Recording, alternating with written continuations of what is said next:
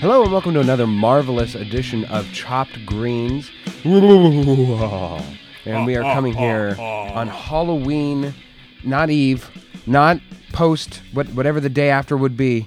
No, it's the day. It is the one, the only, the Halloween special with Gary Boucher and myself, Philip Amaray. And Gary, you, I would say, look scary, but you're just normal right now. You're in a regular shirt. I'm in a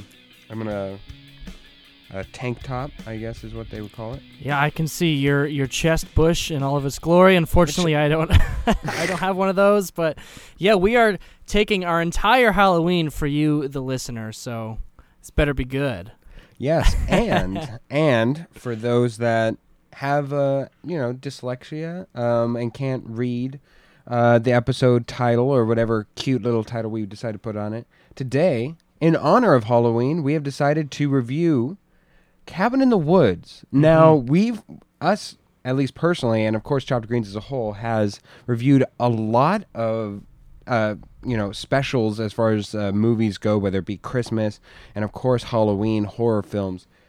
This, as far as specialized, themed films go, this, I'll give it away, is what has been one of my most pleasurable. Normally, whenever we have to go the route of Christmas special or Halloween special or, Easter special, whatever that may be.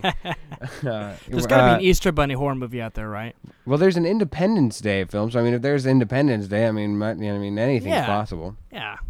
And then I think, the Patriots, probably 4th of July. Yeah. So, but anyways, as far as themed episodes go, this has been one of my favorites. How about you? Yeah, I'm happy we can agree on this one, man. This is one of my all-time favorite horror movies. If you can even classify it as that, it's definitely even greater. But yeah, I had such a great time watching this. I watched it with my mom. It totally blew her mind. She'd never seen it, and it's just it's so well done, man. And it holds up. It's been a while since it's come out, and between 2010 and now, 2010. Or 2012 maybe. But 2011. If you think about it though, between then and now, we had this horror renaissance. Horror blew up in the last decade after this movie came out, and the movie is still one of the best ones. Absolutely, and like you said, I think part of the brilliance of it is that it does not stick to just horror, as a lot of horror films tend to do. It's not, a lot have, like you said, with the renaissance that has occurred, many of them have transcended just the horror and stifling within that genre, and this, at least for our generation, seem to have kickstarted that trend. I believe that because it falls into this nuanced category of not just horror, not just comedy, but it almost has a mystery of it. And that's probably where best to start off with. So I found that the most fascinating aspect of this film, because this was not the first time that I had seen it, so going into it, what it was going to be, knowing that it was, that it was all a setup, for lack of a better term, I still think whenever you're first watching this, sometimes you can't, you're kind of skeptical, as most horror films can be, but the fact that it was so forward with that information, I think was actually quite brilliant, because it led itself to two other reveals that it could have played around with because of its runtime, and it only had an hour and 40 minutes. It certainly could have played with that more had it wanted to, had it been more coy about it, just holding up and they're having no pretense and just going full forward with the cliche and going to a point.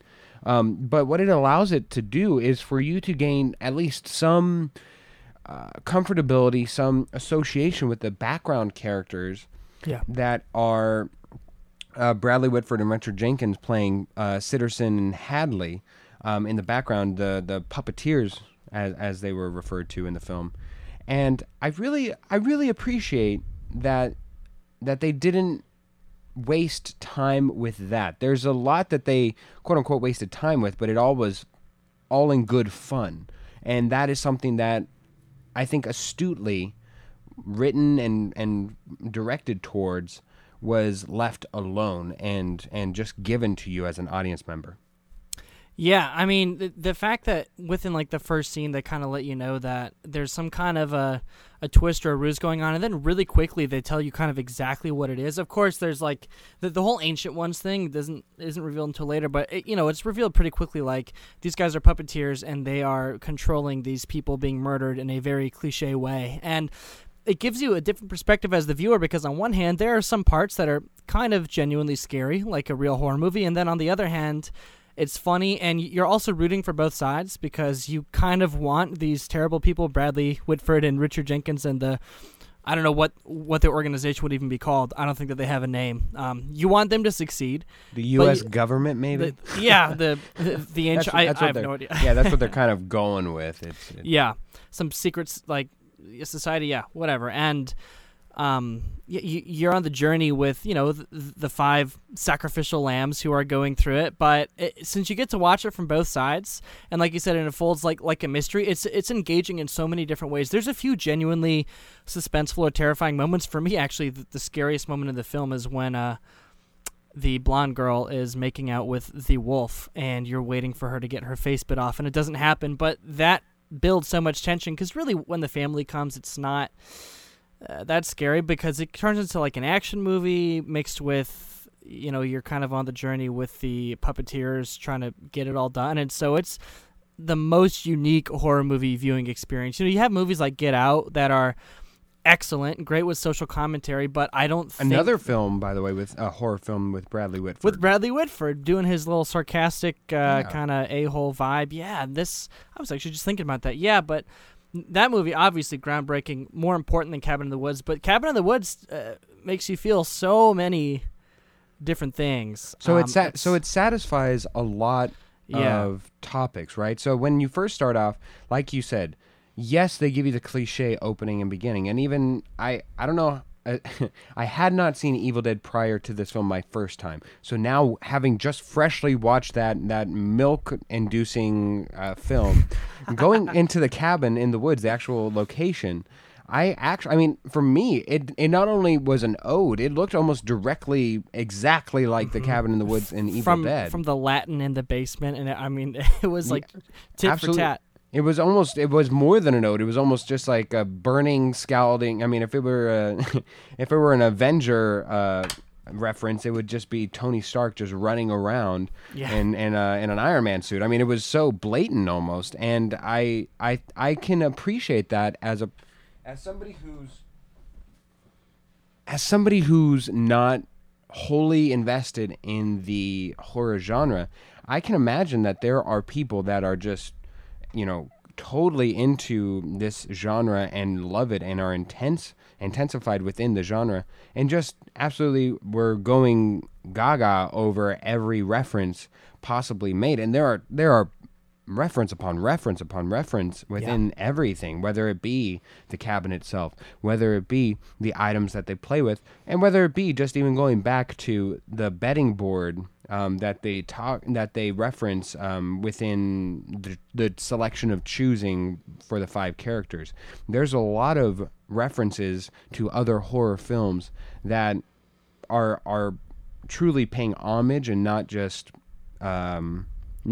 there for fluff or to make you feel satisfied with the film.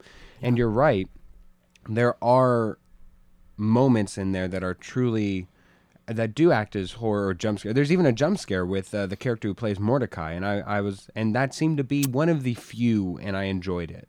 Yeah, no, absolutely. That's what you get with Joss Whedon. I mean, for 30 plus years he's been working, and he works in genre but always puts a twist on it. I love Firefly. It's one of my all-time favorite shows. I encourage you to watch it if you haven't, but it's like a space western that has its own unique flair.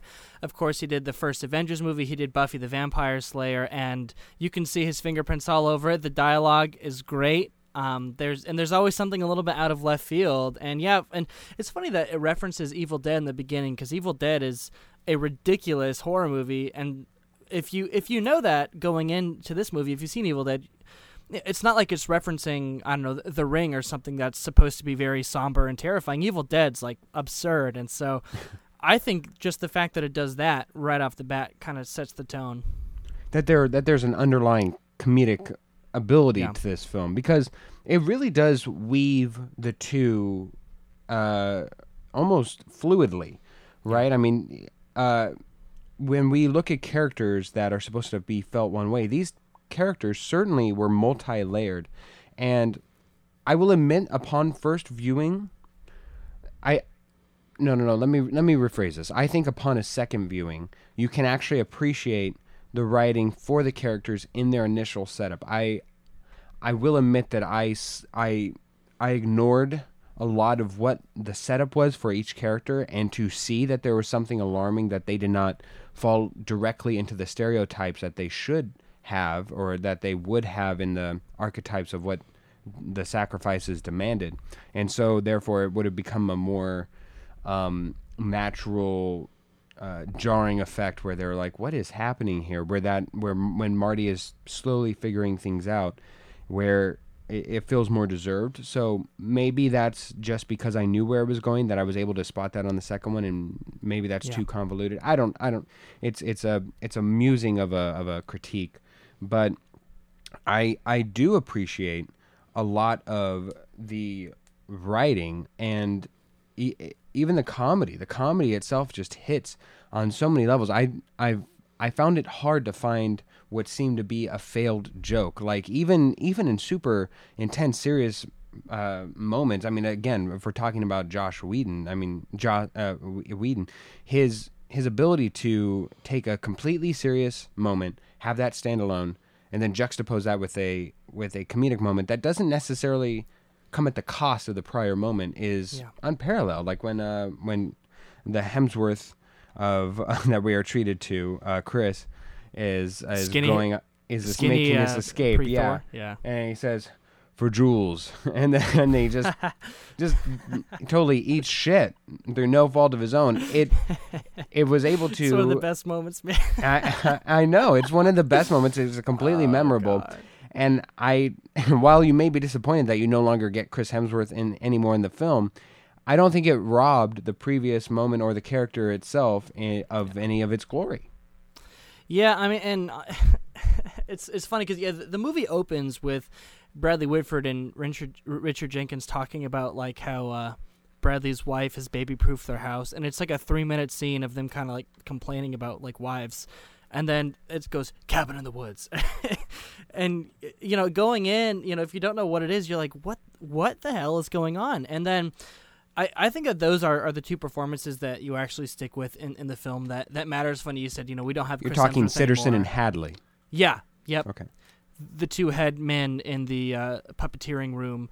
Because none of the other performances to me really are anything. And, They're not supposed to be, yeah. Exactly. They're not supposed to be. Even, it's played to a T because Marty is like the best audience surrogate of all time, but he's also the fool in the movie, so it's going to get so meta. But it works on a lot of levels because there's supposed to be archetypes, and anytime we cut back into the control room, those are my favorite sequences probably in the whole movie.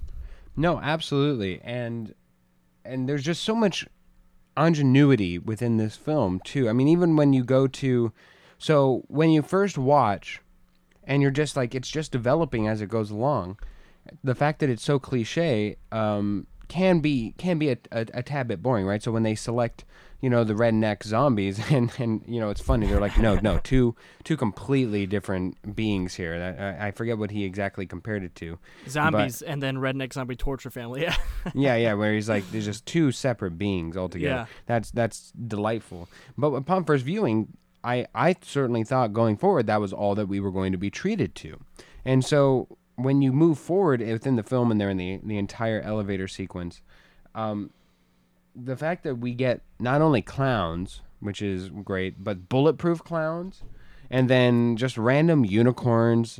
Of course, the unicorn is great. Yeah, the unicorn is just hilarious, and after a while, it's absurdity that just altogether blends and is so well done. And we get into that sequence really quickly because I was watching it with my mom, and she's like, "Oh my god, like these kids are dying so fast," because typically there's a little bit more setup, but it's like, we need to get the cliche horror movie out of the way because the movie completely turns on its head with about probably 25, 30 minutes left once they go underground, and it moves so fast, and it hits all these beats. It's like, yep, the quote-unquote horror gets killed, the jock gets killed, this guy gets killed, and then complete 180.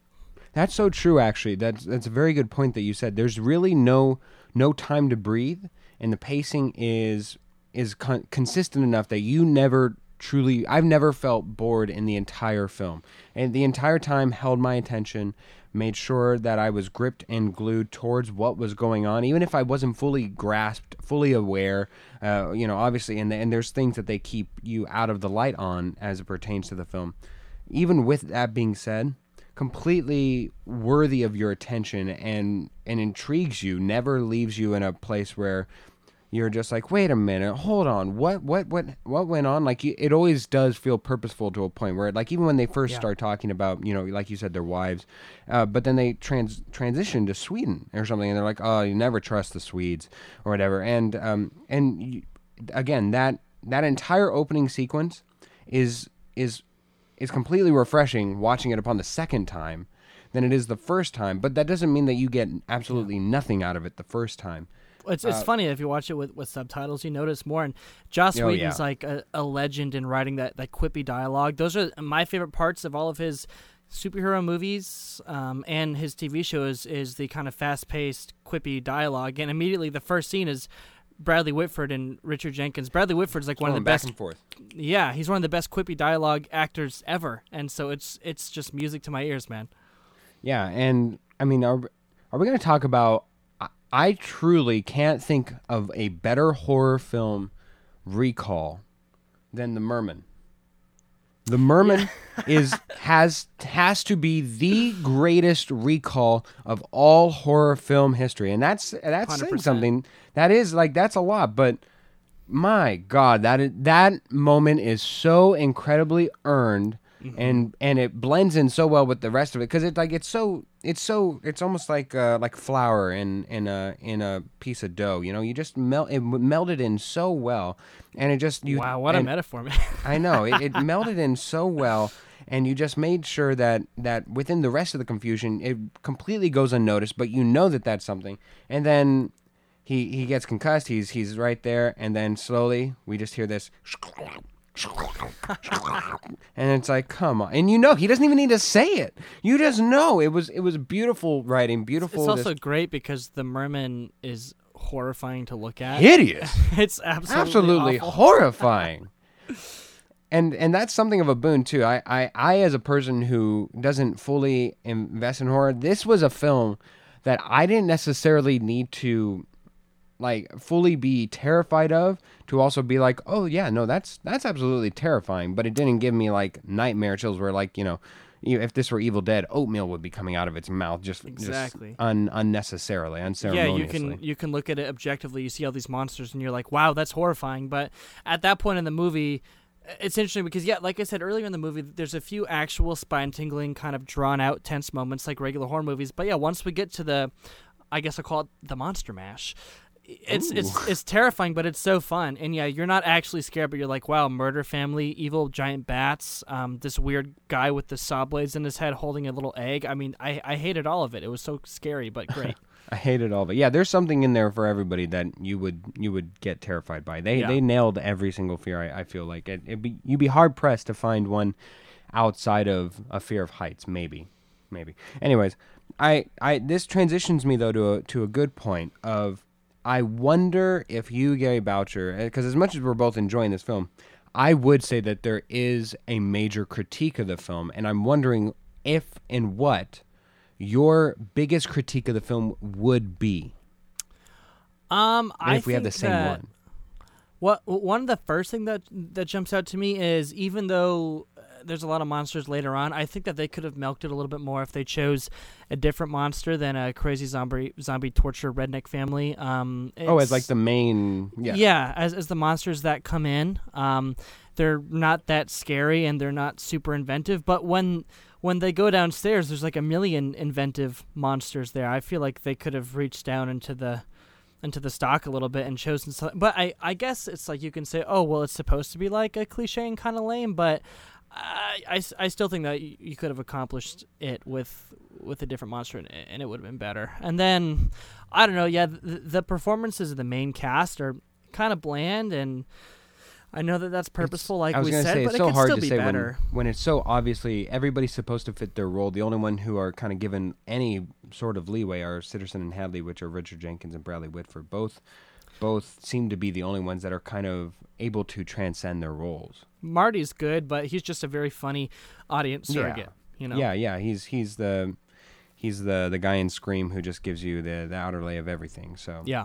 What your critique is not unfounded. I think for me personally, I think it certainly had it been more inventive, had it been, I don't know, the ballerina or something, I think it would have taken away. So the fact that it was so mundane again plays into the stereotype That's true. that it all demands. So that I could push back on it a little bit, but more so than that, my absolute biggest critique of it is it's a presence of Sigourney Weaver, and not necessarily her, but it's just like the moment she steps on the film, yes, it's like I feel like that's where the film absolutely just like it should have ended there almost. I don't know how you do it, or it could have ended in the elevator scene, maybe, I don't know, but it felt like about 10 to 15 minutes too long, because I did not want to. The ending that we got was not the ending that film deserved. It's so fast too. It's funny because I'm like, what else? I mean, if you cut out 15 minutes, it's like barely over. I know that is the time. That is the problem, is that it is straight to the point, and it doesn't have a lot, and a lot of the fat is trimmed. But maybe that's a good point. I mean, if they had maybe some more build up to the ancient ones. I mean, it is funny that they bring Sigourney on there, because it kind of pulls you out of it, because you're like, oh, it's Sigourney Weaver, not like, oh, who's this character? You're like, oh, I know her. Right, but beyond that, Gary, it's more just so how it so abruptly ends. I almost would have preferred a mysterious ending of like where she does kill him, because I thought that would have that in and of itself, while we didn't get that ending, that was the ending I thought that the film actually deserved, rather than the quote unquote happy ending that was neither happy nor satisfying of the hand coming out. I didn't enjoy that ending. That kind of brings me to, I mean, like, I don't know if this movie is trying to say anything, like, theme-wise. I mean, it's not very heavy-handed, but I think that, I guess that's along the lines of, if the movie was trying to say something, maybe like, I mean, it starts off, and there's these humans who are basically, they have an actual obligation to kill and torture other humans to appease these gods, but they go wrong because they actually kind of enjoy it on a personal level, and then the quote point is letting off steam. Exactly, and the point is made that, like, well, humanity is really not worth it. I mean, it's one thing to sacrifice people, and Marty says it. He's like, if you sacrifice someone, put them up on a stone slab and cut them open. Don't do all of this, and then they come to the conclusion that, well, it's not worth it. We should all die anyways, and I guess that's the big critique of the movie, is about humanity or whatever. But it definitely, I mean, it really ramps up. I think I feel like the way that they ended it was so much more definitive than had they gone the opposite way. Had she killed him, I think then it's an ending that we can open up to discussion of, was that the correct move? Was that right? Were there points made on both sides? Was ethically we can have other ways, but the fact that I guess it's almost doomed to fail in a film that goes against the grain in many forms and cuts against its own genre most of the time. It's funny that a film that was enjoyable from beginning to end, because normally, well, till near end, normally horror films become enjoyable once the action starts. So it's interesting that this film had been enjoyable from start till the near end, and then just flips on its head. And I think that, yeah, that's true. Yeah, it gets very, it slows down after the monster mash, and then it gets very, very talky, I guess. And that is interesting to think about, if they would have done it the other way, because none of the characters really change at all over the course of the movie, which is like, the most engaging part of a narrative is a person changing. But Marty nor Jules really change at all. And Jules shooting Marty would be like a way more sinister ending, because it's like... Dana, you mean? Is Dana the Yeah, virgin? Jules is the Jules is projected blonde blonde. one. Yeah. Okay, yeah. So if Dana would have killed him, that ending's a lot more sinister actually, because she has become part of the system now, and she killed a man in cold blood, even though it's for the betterment of humanity. She kind of compromised her morals, but in the end, she doesn't end up doing anything, which I guess is kind of a weird Cop way, out. a safe and boring ending. Yeah. I'll save a boring ending, but still with showing us the ramifications of it with the hand. I mean, I don't know. I found it such a deflating ending, and one that just felt completely hokey. It's almost like that film, The Knowing with Nicolas Cage that Nick came Cage, out. yeah. Yeah, where it's such a deflating ending that comes up from a film of such a good premise that it's so disheartening to see a film that had so much steam, had so much thing, that by the time we reach the end, you don't leave the film with a question, you leave it with a dissatisfying answer. So I'd say that that's my biggest, saddest takeaway from this film. But again, saying that comes from a horror film, still I think it is at least thought-provoking if you mentally cut off the film at a certain point for yourself. Yeah, it didn't detract, I guess, as much for me as it did for you, but that is a good point, because the entire movie is a mystery, and it's really exciting to be involved with that mystery, and then when it's explained to you straight up by Sigourney Weaver, it's kind of like, oh, okay. Yeah, Yeah. Yeah. And again, just to be abundantly clear, it wasn't Sigourney Weaver herself; it was the embodiment of like her appearance that for me. Come to find out, Gary just hates Sigourney Weaver more than. Yeah, I know. I just add her to the list. Her and the Chris's. Which, by the way, you're not alone. Everybody else. That's a somewhat recent development. Everybody else. For those who are new to the podcast, it's Gary is notorious for hating, bagging on, and just despising, I dare say, of Chris Pratt. And recently... Totally untrue. I have a Star-Lord tattoo, guys. Totally untrue.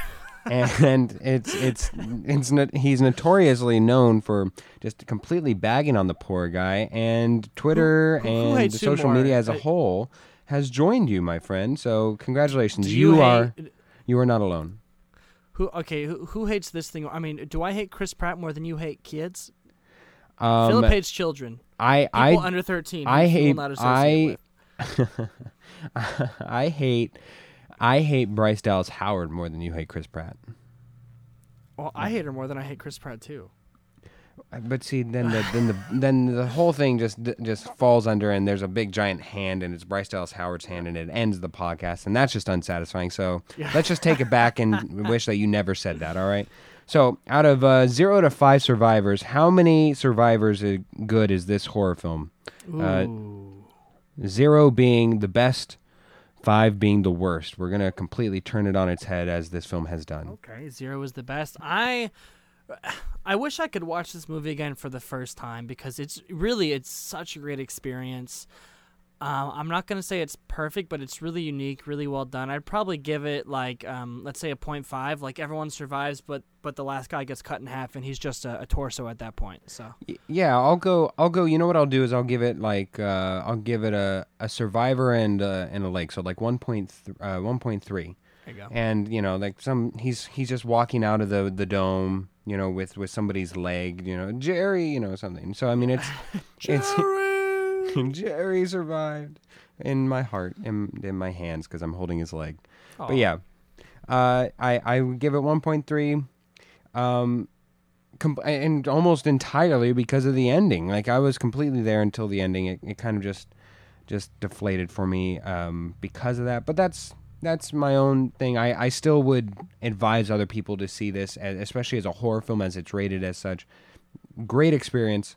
And especially not that scary. I dare say, as good a horror film for the masses as there is. Yeah, and there's some fantastic moments. I mean, I feel like a lot of good movies are good because of the a few select moments, and this is, I mean, for me, like, certainly has a couple. Yeah, when all the elevator doors open and the monsters, there's like a 2-second breath, and then all the monsters come out. Great moment when Marty flicks open his coffee bong and it comes to the rescue. I mean, there's yeah, and then Chris Hemsworth hitting He's flying through the air for way too long, and then he just tumbles down. Oh Obnoxiously my God. long. It's Yeah. so funny.